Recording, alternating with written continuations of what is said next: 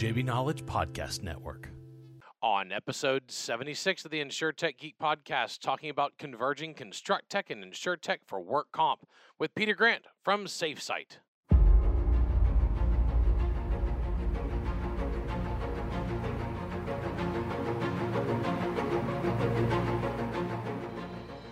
The InsurTech Geek Podcast, powered by JB Knowledge, is all about technology that's transforming and disrupting the insurance world. We'll be interviewing guests and doing deep dives into specific tech we see changing the industry. We're taking you on a journey through insurance tech, so enjoy the ride and geek out.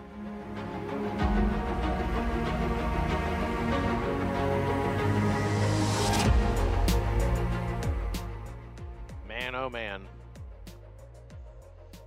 Another day, another week. We're in February 2022. Of course, 2 days ago was my favorite holiday of the year. It's not Christmas. It's not Valentine's Day. It's not birthday. It's Groundhog Day. That's right. Groundhog Day was February 2nd. I commemorated it by, eating a fine meal and watching one of the greatest films to ever grace the silver screen. That is right. Groundhog Day with Bill Murray. Big Bill Murray fan myself. Big Bill Murray fan. Love Groundhog Day. Another Bill Murray movie I love, Rob Galbraith. What About Bob? Remember that? That instant? Oh my gosh, that's a deep cut. That instant classic that was What About Bob? Baby steps to the elevator. Baby steps to the door. Bill Murray's classic in many regards. Of course, of the Ghostbusters legend, and the new Ghostbusters movie was pretty decent too. Of course, Bill Murray made a cameo in that. He's still out causing trouble. He's a good bit older now, but love me some Groundhog Day. But we're not talking about that today. We're actually having on a guy that I've had on my other podcast, Content Crew, that I've talked to before. I've referred to him as the Hugh Jackman of construction tech, but he's just as equally involved in InsurTech. He tried to make his way in Australia and realized very quickly that the land of opportunity and free enterprise was actually over here across the pond a little bit. So he wove his way over from Australia to America, the land of milk and honey. Peter Grant, how's it going, Peter? Great, thanks, James. What an introduction. It's fantastic to be here on the second podcast of the JB Knowledge Network. Excellent to be here. Thanks for having me. Yeah, glad to have you. We're going to talk all about the convergence of InsurTech and ConstructTech, how you guys started with a ConstructTech product on environmental health and safety, and then you actually moved into building an MGA that provides work comp tied to the technology, and that's going to be a really great conversation. Of course, with me, my illustrious co-host, the most interesting man in insurance, my fellow Texagander. He loves Texas and Michigan like I do, Rob Galbraith. Rob, how's it going? It's going well, James. As we're recording this, we kind of in the deep freeze here in Texas. Nothing like most parts of the country dealing with severe winter weather, but we have had 2 snow days with no snow here in San Antonio. So kids are home. They're loving it. They are wanting the snow. Meetings, Zoom meeting fatigue still goes on for those of us in the working world. But kids are happy. They may be happy. Mine are home yesterday and today. Totally pointless. The roads are completely dry. There might be like a little 6-inch patch of ice somewhere on a road somewhere that somebody's tire slipped on for a microsecond. But other than that, it's fine. But no, we can't go to school. That's okay. That's all right. I'm in the office. I'm in the studio here in beautiful historic downtown Bryan, Texas, right next to College Station, the heart of Aggieland, home of Texas A&M University, one of my favorite places on earth. Not my only favorite place, though. Of course, I love Peter's home territory, Australia. When I first landed there, and I didn't make my way to Australia until a couple of years ago. I've been obsessed with Australia my entire life. When I got outside the airport in Bris Vegas and in Sydney, I knelt on the ground and got on my knees and kissed. It was just Bris Vegas, not Sydney. In Bris Vegas, Brisbane. I knelt on the ground and I kissed the grass and I said, "I'm finally here." I'm home. Yeah, man. I have a nickname. I'll go ahead and tell my podcast listeners I have an Australian nickname. Peter, have I ever told you my Australian nickname? I haven't heard it, James. What is it? It is Motto. M-A-R-T-O. Motto. Makes total sense for a guy named James Benham, right? Yeah, Totally. Yeah, motto. I'm in a CEO forum. I'm a member of a couple of CEO networks, and I'm in a forum of other software as a service CEOs, and 3 of my forum mates are Australian. So of course everybody had to get an Australian nickname. I jumped at mine. I've for many years have had an Australian alter ego, Shane Martin, who sings karaoke only in Australian. And Shine's favorite, I mean favorite song to sing is Love Shack by the B-52s. So because of that, because it's Shane Martin, I got nicknamed Motto for my alter ego's last name. So go figure that story out, Peter. Motto checks out. See? Yeah, it's all you need, and then that'll stick with you for life. I know. It's on how, your it's how they refer to me. When your visa into Australia, that'll be on the visa for sure, no question. Like Australians nickname everything. They don't name anything what it actually is called. The fruits, vegetables, buildings, locations, people, doesn't matter. You're gonna get a nickname. Galbraith would be maybe Gabby, or it's not always Robbo. Obvious. Yeah. Robbo's the Yeah. obvious one, but it would most likely be something more obscure. But you never know. Don't forget out there in listener land that you can subscribe to this podcast. If you're watching us on any of the video streaming locations like LinkedIn or Twitter or Facebook, or you're on Vimeo, you can subscribe to the audio podcast by texting Geek Out to 66866. That's texting Geek Out to 66866. And of course, if you want to hit the website up, it's insurtechgeek.com. But that's InsurTech spelled the correct way. InsurTech spelled the same way InsurTech Connect spells it. That's INSURETECH, InsurTech. Peter, we have a bit of a dispute in the InsurTech community over how to spell InsurTech. I believe that our podcast and InsurTech Connect, which is the largest InsurTech conference in the world, have it correct, and they're spelling it with an E. Just putting it out there. Yeah, I think we had a healthy debate about it internally. I'm not even sure where we landed, such as the I think the ongoing debate. But you're right. If you're setting the trend and you've got the viewership and you've got the authority to, I think, stamp what you think is the right way to spell it. Yeah. But I will say this: whenever you put it into a Word document or a Google Docs, it's still underlined with the red squiggle. So we need to tell someone over at Google the right way to spell it. Then you will truly have the upper hand. And that's really the key, because it's not really about Webster's dictionary anymore. It's about what the spelling autocorrects put you as. Exactly. I mean, it's a mess. So with us today is Peter Grant. He's CEO at SafeSite. He's also super involved in their sister company, Foresight, which is an MGA. We're going to talk about both Foresight and SafeSite today. He is Australian. He does live here in the United States. And before we talk about SafeSite and Foresight, Peter, I just want to talk about you for our listeners here. You went to Somerset College Gold Coast. You went to Griffith for your bachelor in civil engineering. Got a degree in civil engineering and business management. When you went to school, what attracted you to civil engineering and construction? What was it? A family member in construction? Was it mom, a dad, an uncle? Or did you just like the idea of it? I think the seed was planted in my mind probably when I was a young kid playing with Legos, or Lego bricks, I think is the official term. And I would spend hours and hours and hours and hours playing with Legos. And my parents sort of said, you should get into construction or get into engineering.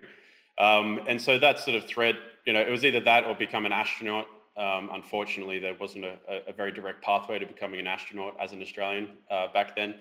Maybe isn't now, maybe it's improving. So when it came to putting in my submissions for university, civil engineering was the top. I wanted to couple that with some business acumen as well, so hence the double degree.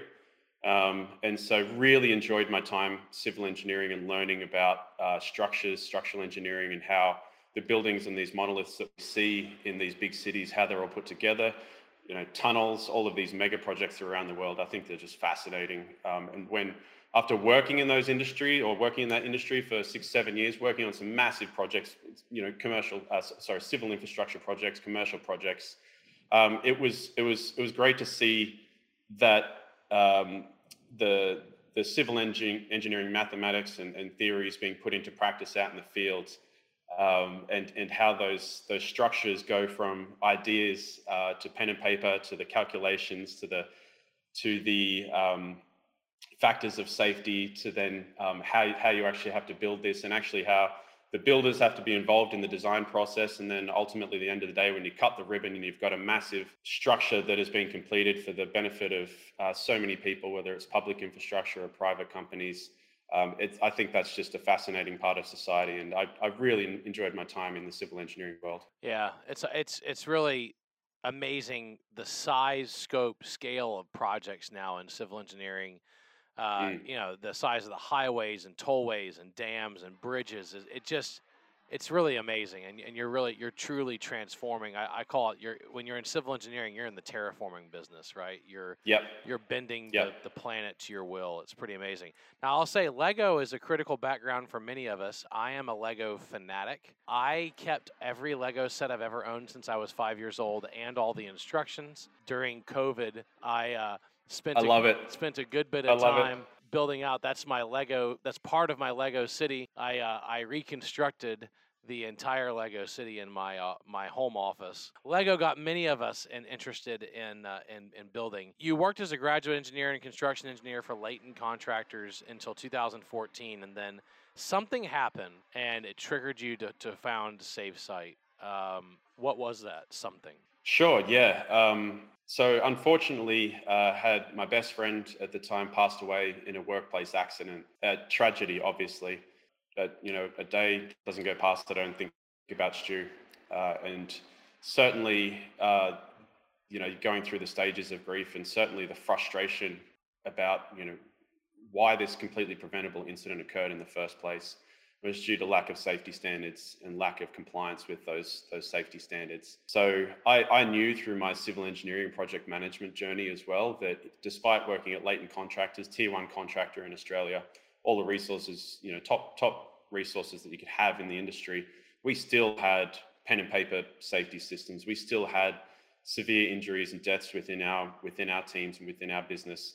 And so combining those two, I guess, seeds together with my understanding and passion for what technology was available and where technology trends were heading, myself and my co-founders, Dave and Lee, put our heads together and said, well, look, what can we do that combines all three of these elements and do something that's really exciting and really forward-thinking for ourselves so that we can prevent injuries and deaths in these high hazard workplaces and make sure that everyone gets home to their families and friends at the end of the day. And that was SafeSite. That's what emerged from that genesis. And what's SafeSite V1 was essentially a hazard recording, communication and resolution tool. That's it. And we felt that alone could really move the needle on compliance with hazards, hazard visibility, and ideally push down the amount of incidents that are occurring in these places. Awesome. And I know, Rob, you've got a great follow-up there on SafeSite and its sister company. Yeah, Peter, it's great to see you again. I love, that after this tragic occurrence, that you guys, really worked hard to do something about it, right? To not let that death be in vain. And I've met so many other founders in terms of wearables and others, right, have similar stories. So, applaud you for your efforts to make workplaces safer for those individuals and certainly, right, families, loved ones, and others.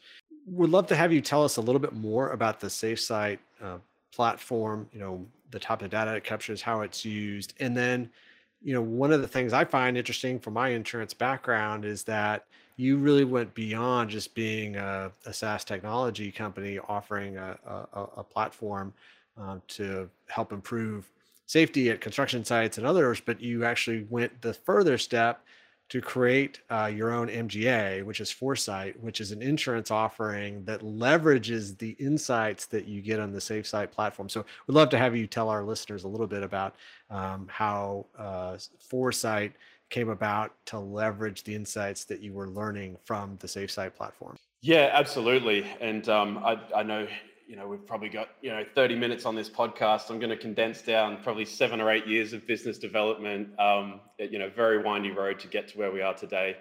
And make it succinct, but, your first question, what do we do at SafeSight? So we're not just a technology, right? Certainly the SafeSight mobile app for use out in the fields, for completing safety activities, completing safety compliance. Basically, a pop-up occurs that shows you exactly the safety initiatives that an individual or a team has to complete within that day or that week. So we try and make the user experience out in the field very easy for anyone to pick up a mobile phone and engage in their safety program. It's really one of our underlying philosophies is that to move the needle on safety, you need everyone in your organization to engage. And we develop the mobile app first, as I mentioned, and we make that the channel that everyone can engage in as little as 5 minutes per week. And if you can't, as an employee or as a supervisor or as a manager, allocate 5 minutes a week to your safety program, then you really have to reflect on how much you want your business to be sustainable. We have the desktop portal, which aggregates all of that information for analytics and reporting purposes. You can do your OSHA 300 log there. We just released a really cool feature, which is called campaigns. So if you come into us and say, I'm a roofing contractor in California, we will automatically populate a campaign for you and your teams out in the field, and that will have all of the relevant, it will have meetings and inspection templates that are filled out on a cadence of your choosing, say weekly, that has content that is relevant to the risks within your industry. So now no longer do you have to populate a system. We automatically do that for you as part of our service. And then the third part, so that's the technology side of SafeSight, mobile app, desktop portal. And I can talk about the predictive analytics side of it. I can talk about, a lot of the features there. But what's really cool about the service that we provide at SafeSight is what we call our safety success service. And so we partner companies with our safety success team. And these are safety professionals that are also technologists. And so they are charged with helping a company go from 0 to 1 when it comes to digitizing their safety program. We've brought on about 5,000 companies in the US onto the SafeSight platform, and they're not just construction. Construction represents about 50% of our customer base at the moment, but the rest ranges from manufacturing, agriculture, logistics, and we've even got some pet shops there. We've got pasta farms, we've got book binding factories, all sorts of things.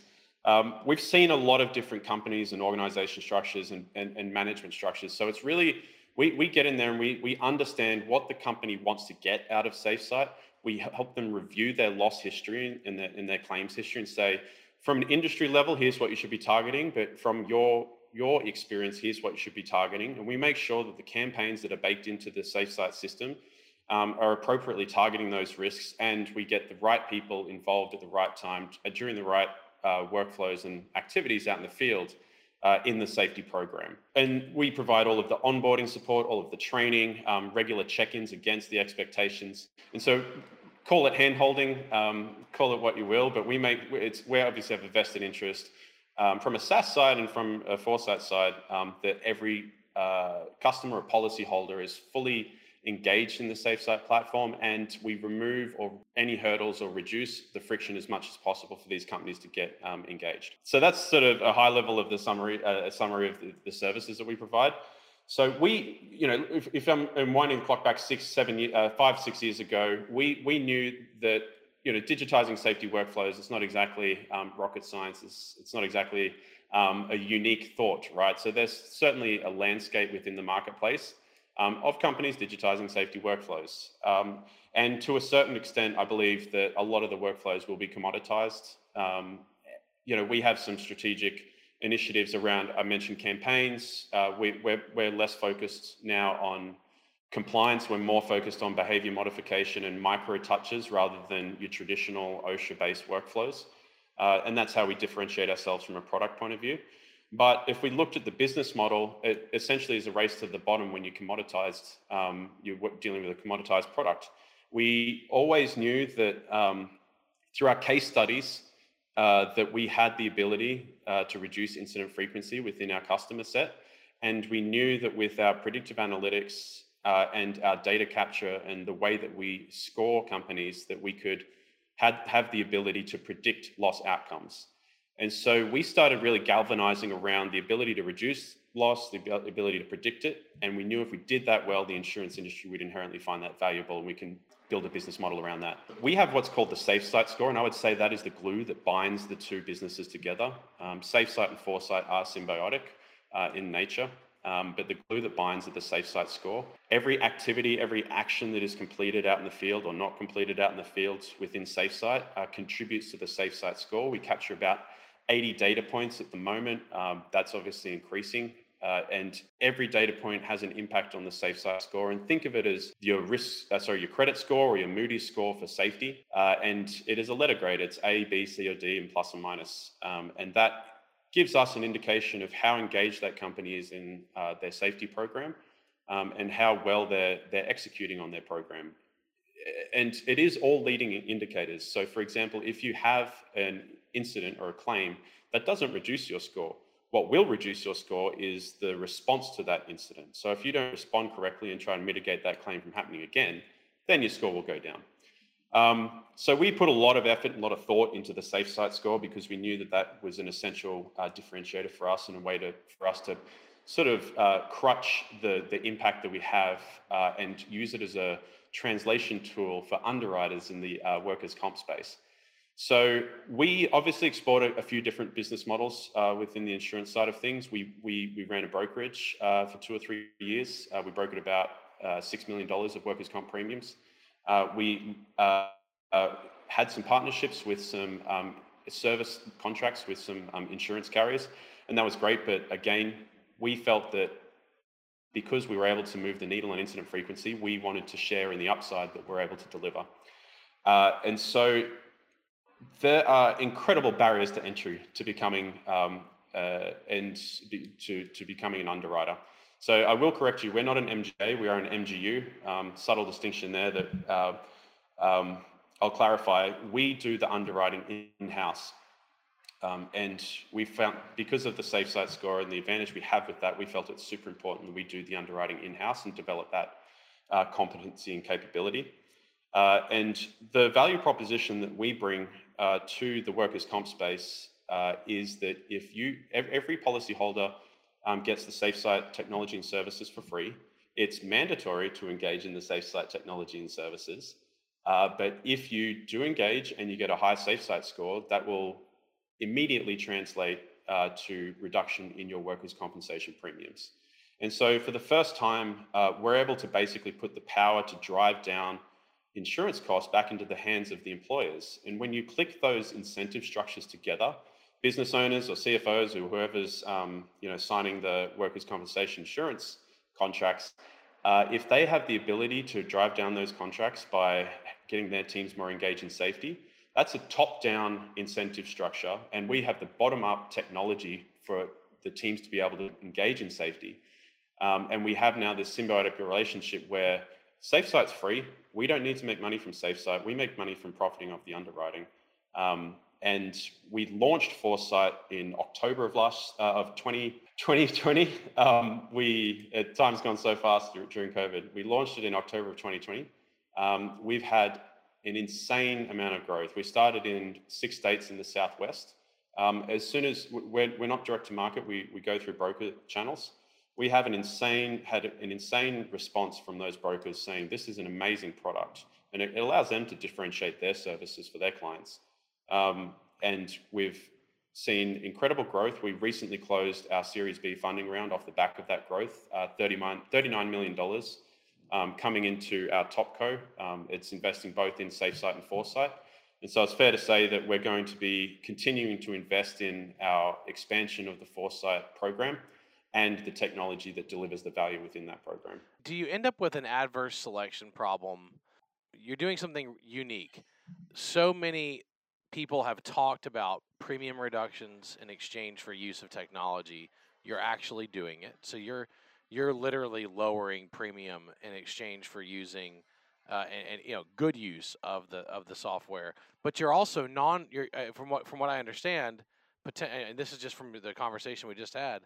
It sounds like you're going to non-renew someone who doesn't use your software. Like they have to use SafeSite, and if they don't use it, then you'll non-renew them. Because of the nature of this, are you ending up with a bit of an adverse selection problem where the majority of customers you're getting are those who cannot get affordable premium from mainline work comp carriers, and so they're going to you because they've been either non-renewed or quoted out of the market elsewhere, and so you actually end up with the worst risks, and then you've got the most work to do to get them up to speed? No, I wouldn't say that. I can see why you may be thinking that, but certainly we win a lot of business on a underwriting appetite and competition basis upfront.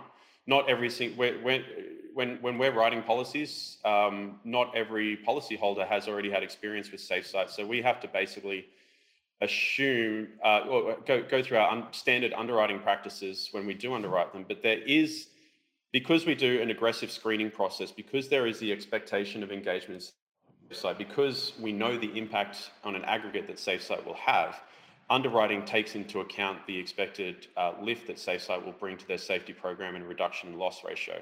So we can get competitive and win, and we do win a lot of business away from incumbent carriers because we can be very competitive on price upfront, regardless of their existing engagement in SafeSite or any other technology. If businesses have had bad loss experience and they do get kicked out of other carriers, non-renewed, we do see that as an opportunity. Obviously, we don't just take them without having a closer look. But if there's a trend or a history of bad incidents, that's obviously a red flag. But if they've had one or two serious incidents and they've addressed those, and they might have happened 2 years ago because it's 1 or 2 years ago, but as you know, with a mod, it sort of hangs around for 3 to 4 years. We actually like customers or policyholders that have a mod of between 1.2 to 1.7, because they have felt the pain of not investing in safety. They want to get that mod down. They need help getting that mod down, and they're willing to invest their time and energy into doing that. And so we're there with all of the solutions for them to be able to. We expect to end up with actually a cohort of policies or a book of policies that actually starts over time to skew to the right in terms of performance, as in better performing, because we will be accepting but then flushing out companies that don't adopt and engage in the safety program. By the nature of how sticky the SafeSite solution is, and how fantastic, frankly, the solution is at operating the safety program, it is sticky for clients. And so there is a friction to move away and a cost to move away from Foresight, because they will lose the SafeSite technology and services. So we expect the book to continuously improve in terms of loss performance and quality over time. You also, look, lifelong technologist, right? Been writing software. Sure. I've been in this business 21 years now. I love a good problem, right? I mean, if you have a higher mod rate, a lot more opportunity to improve. It's hard to take like an A player and take them to A+. It's really interesting to take a B player and get them to an A, right? And that's really where you can do is you can help move maybe a B- player to A or A+, because they've never tried using standardized systems and processes, never taken a consultative approach. So I like what you're talking about with your journeys where you're. I'm sorry. Did you call it journey or path? Campaigns. Campaigns. I'm sorry. Yeah. Campaign. Yeah. I apologize. So you can take your campaigns, and it is a campaign. Like, what's the outcome? It's really starting. Old Simon Sinek. Start with the end in mind, right? Like you're saying, here's the end result we want. We're not just going to do these 5 software tasks because that's what you're supposed to do. We're going to do it because we want to impact the outcome, right? That's exciting. Rob? I want to ask a quick clarifying question. So I've had the privilege of actually seeing a demo of the SafeSite technology, and was very, very impressed with all the things. I know for our listeners and our viewers, right, we're unable to do that demo, but I can kind of personally attest, being very, very impressed with what, you and the entire team there have developed. So my clarifying question is, you mentioned Foresight is the MGU. In order to get access to the SafeSite technology, people have to become a customer of Foresight. Is that correct? We still have our product on the market, so it's a freemium product. You can go download SafeSight for free now and start using it. You can even pay for the premium level, which gives you access to some more advanced analytics. What you won't get on the open market or the SaaS product is the safety success service. We do apply that to some enterprise contracts, but we usually invest that service primarily in the Foresight side of the business. And obviously there's an upsell, right? If companies are engaged in SafeSight, they have a good SafeSight score. We say, hey, you're a perfect candidate for the Foresight program. Tell your broker about Foresight. You mentioned, obviously, we've talked about construction, but you mentioned several other industries as well. And so who do you think are the I guess, ideal customers? Is it that high hazard industry that maybe is paying quite a bit from a work comp or might be looked on different from traditional carriers where because of the insights you're able to glean from the SafeSight platform and the scoring, that you're able to possibly, save them quite a bit of money as well as improve their risk profile over time? Yeah, it's a good question, right? There's a number of different ways to slice and dice the market, right? But from a technology point of view, the SafeSight platform works. It can be one individual contractor just completing their actions in the field. The system is built to be able to be handling multi-region, multi-division. It is incredibly stratified, and there's a lot of hierarchy that you can bring into the SafeSight platform. So we have companies with 2,000 employees on there and companies with one user. So in terms of the scale of business, it can it's very adaptable, but obviously up top end of town, that's longer sales cycle, higher expectation, integrations, customizations, and that's not our business. We're not trying to make money out of customizing SafeSight for large companies or large GCs. So in terms of where we focus, it really is middle market, right? And in insurance term, I'm hoping all the listeners are fully understanding. Well, even with insurance, there's different definitions of it, right? And so we say anyone with 20 to 200 employees is sort of well within our ballpark. We do have some lower risk class codes that have 2,000 employees that are on Foresight and SafeSight. But I would say they're on the lower hazard. Obviously, their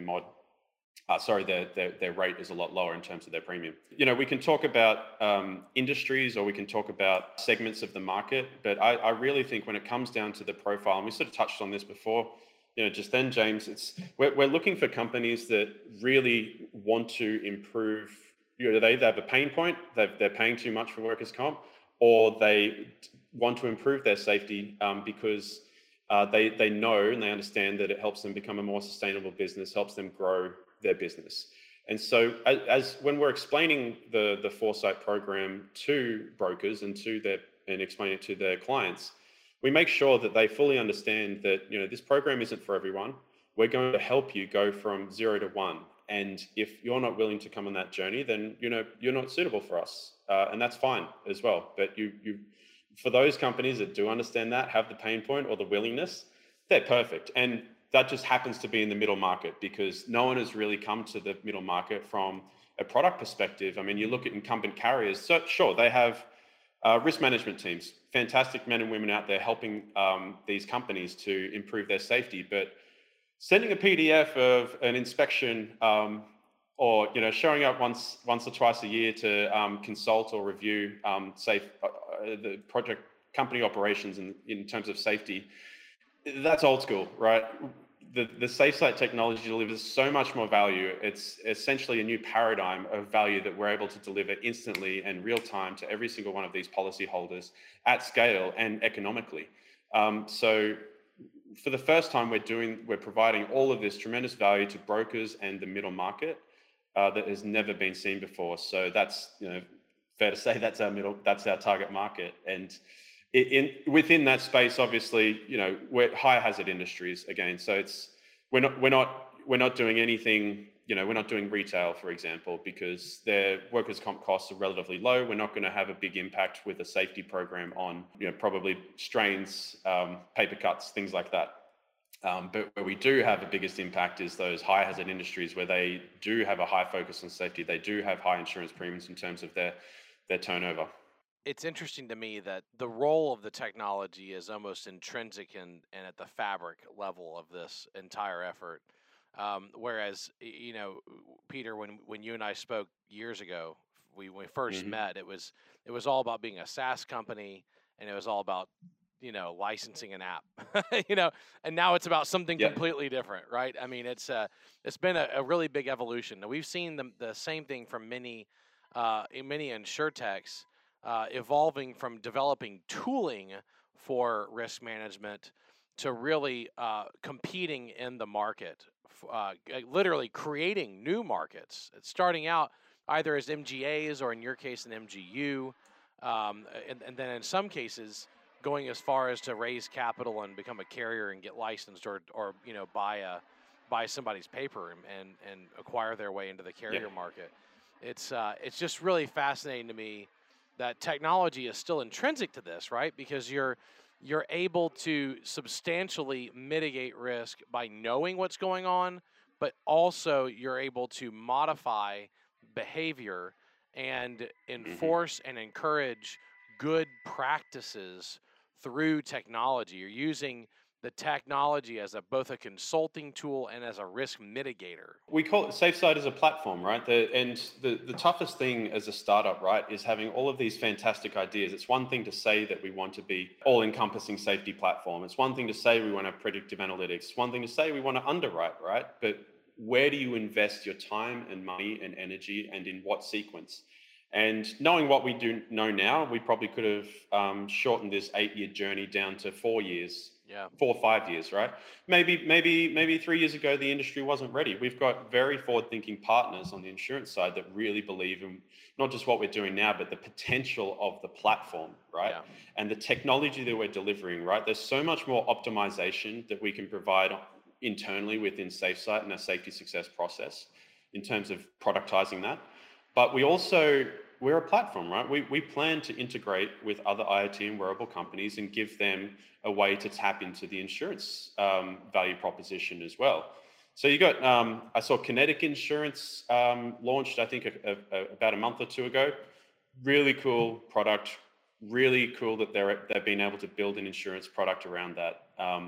It's great to see that the industry is really thinking about this InsurTech 2.0, where you're not just trying to optimize the acquisition of accounts. You're not trying to go direct to market. It's not a CAC game. It's really a value-driven game and a loss improvement game.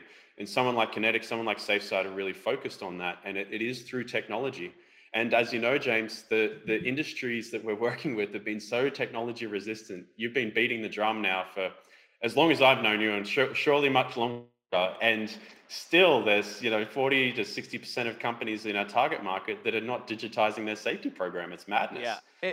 But It is madness. yeah, But Peter, they understand comp because they got to pay their work comp bill.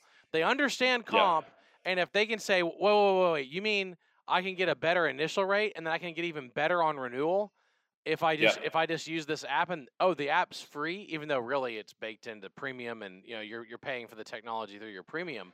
Um, yeah, that's an argument that you'll win probably 10 times more often than hey, buy this app because it makes you safer.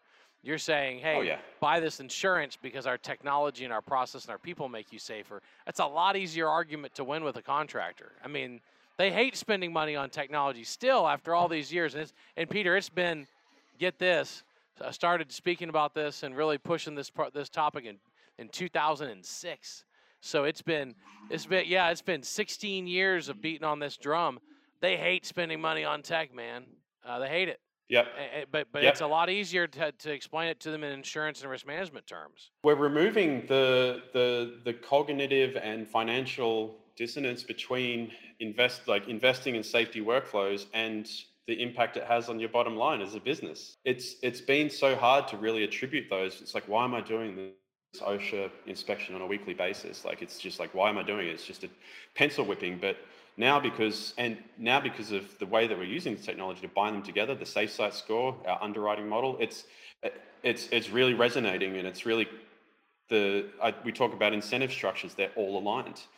But this, like, this is sort of just the beginning. We see us as much as you've been a pioneer, James, in getting technology adoption out in the field. We're essentially pioneers in designing and developing and promoting these types of programs to the industry, both on the insurance and the broker side and on the industry side, because they're not used to it.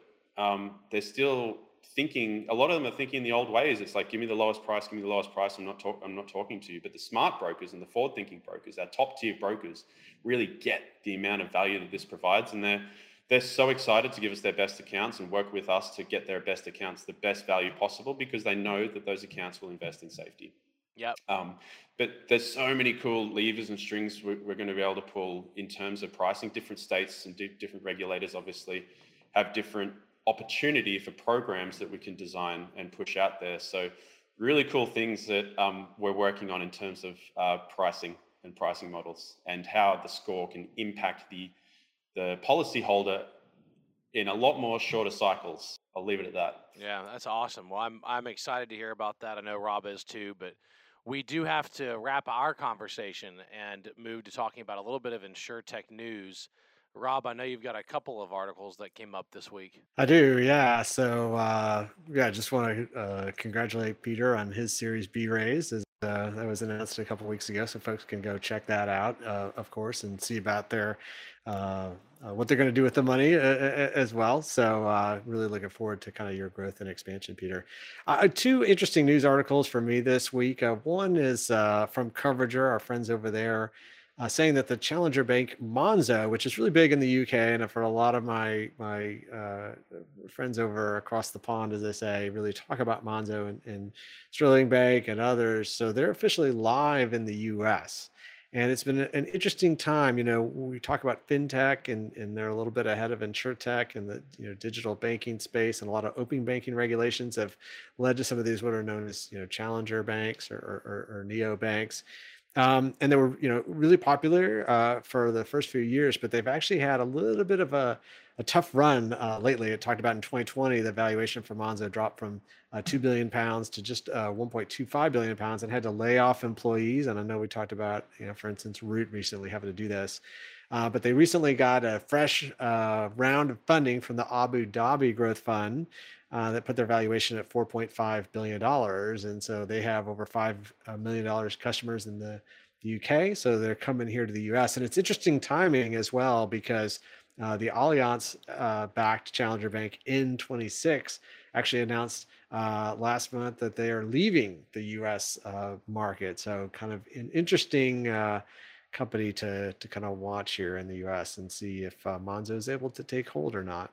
Yeah, it's not always it's not automatic, and it's not always easy, is it? I think they're facing an uphill battle for sure. Now we are seeing kind of a reduction in a lot of community banks, right? The biggest banks are continuing to get bigger. So they seem to be swimming a bit against the tide here in the States, but we'll see if they can have the success here and lasting success that they're trying to achieve in the UK. And then the other one is a little bit more kind of bread and butter insurance article that Allstate announced that the Q4 results dropped, or Q4 profit dropped 50%. And I found it really interesting. So we know that a lot of companies saw a massive decrease in driving following the pandemic, everybody staying at home rather than driving into the office. And a lot of them even gave refunds or rebates or dividends back to consumers to kind of rebate that.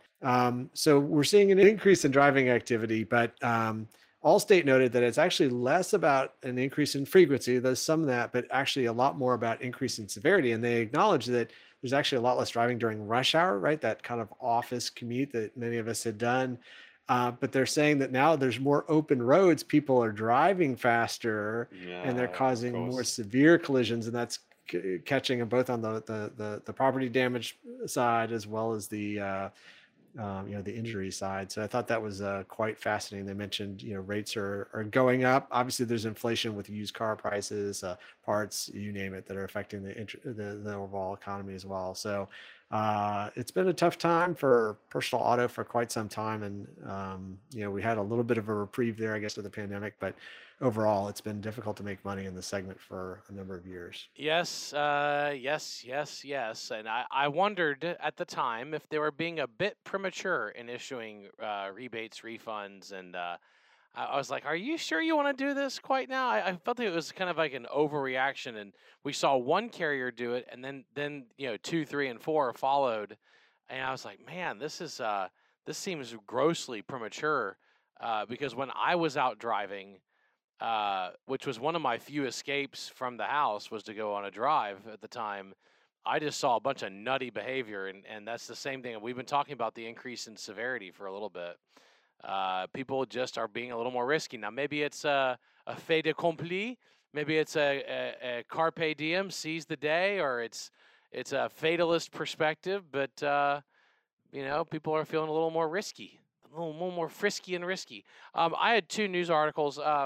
One that I've done business with, Coalition, fantastic cyber security insurtech that has bundled, very, very similar to what Peter's doing. They have bundled their insurance product with a suite of cybersecurity tools. They have launched some more product backed by Zurich North America. They're now offering directors and officers and employment practices liability.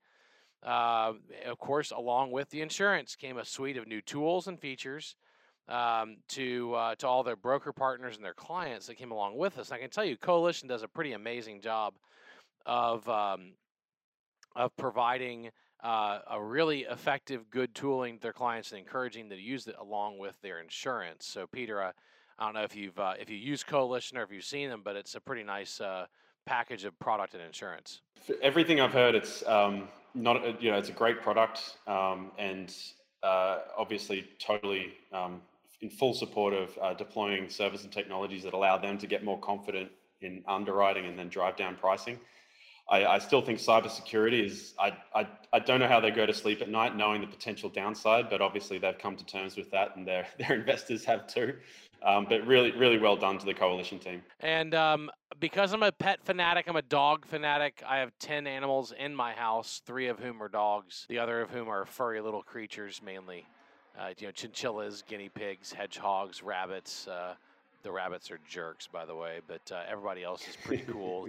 The chinchillas are the funniest and the most mischievous.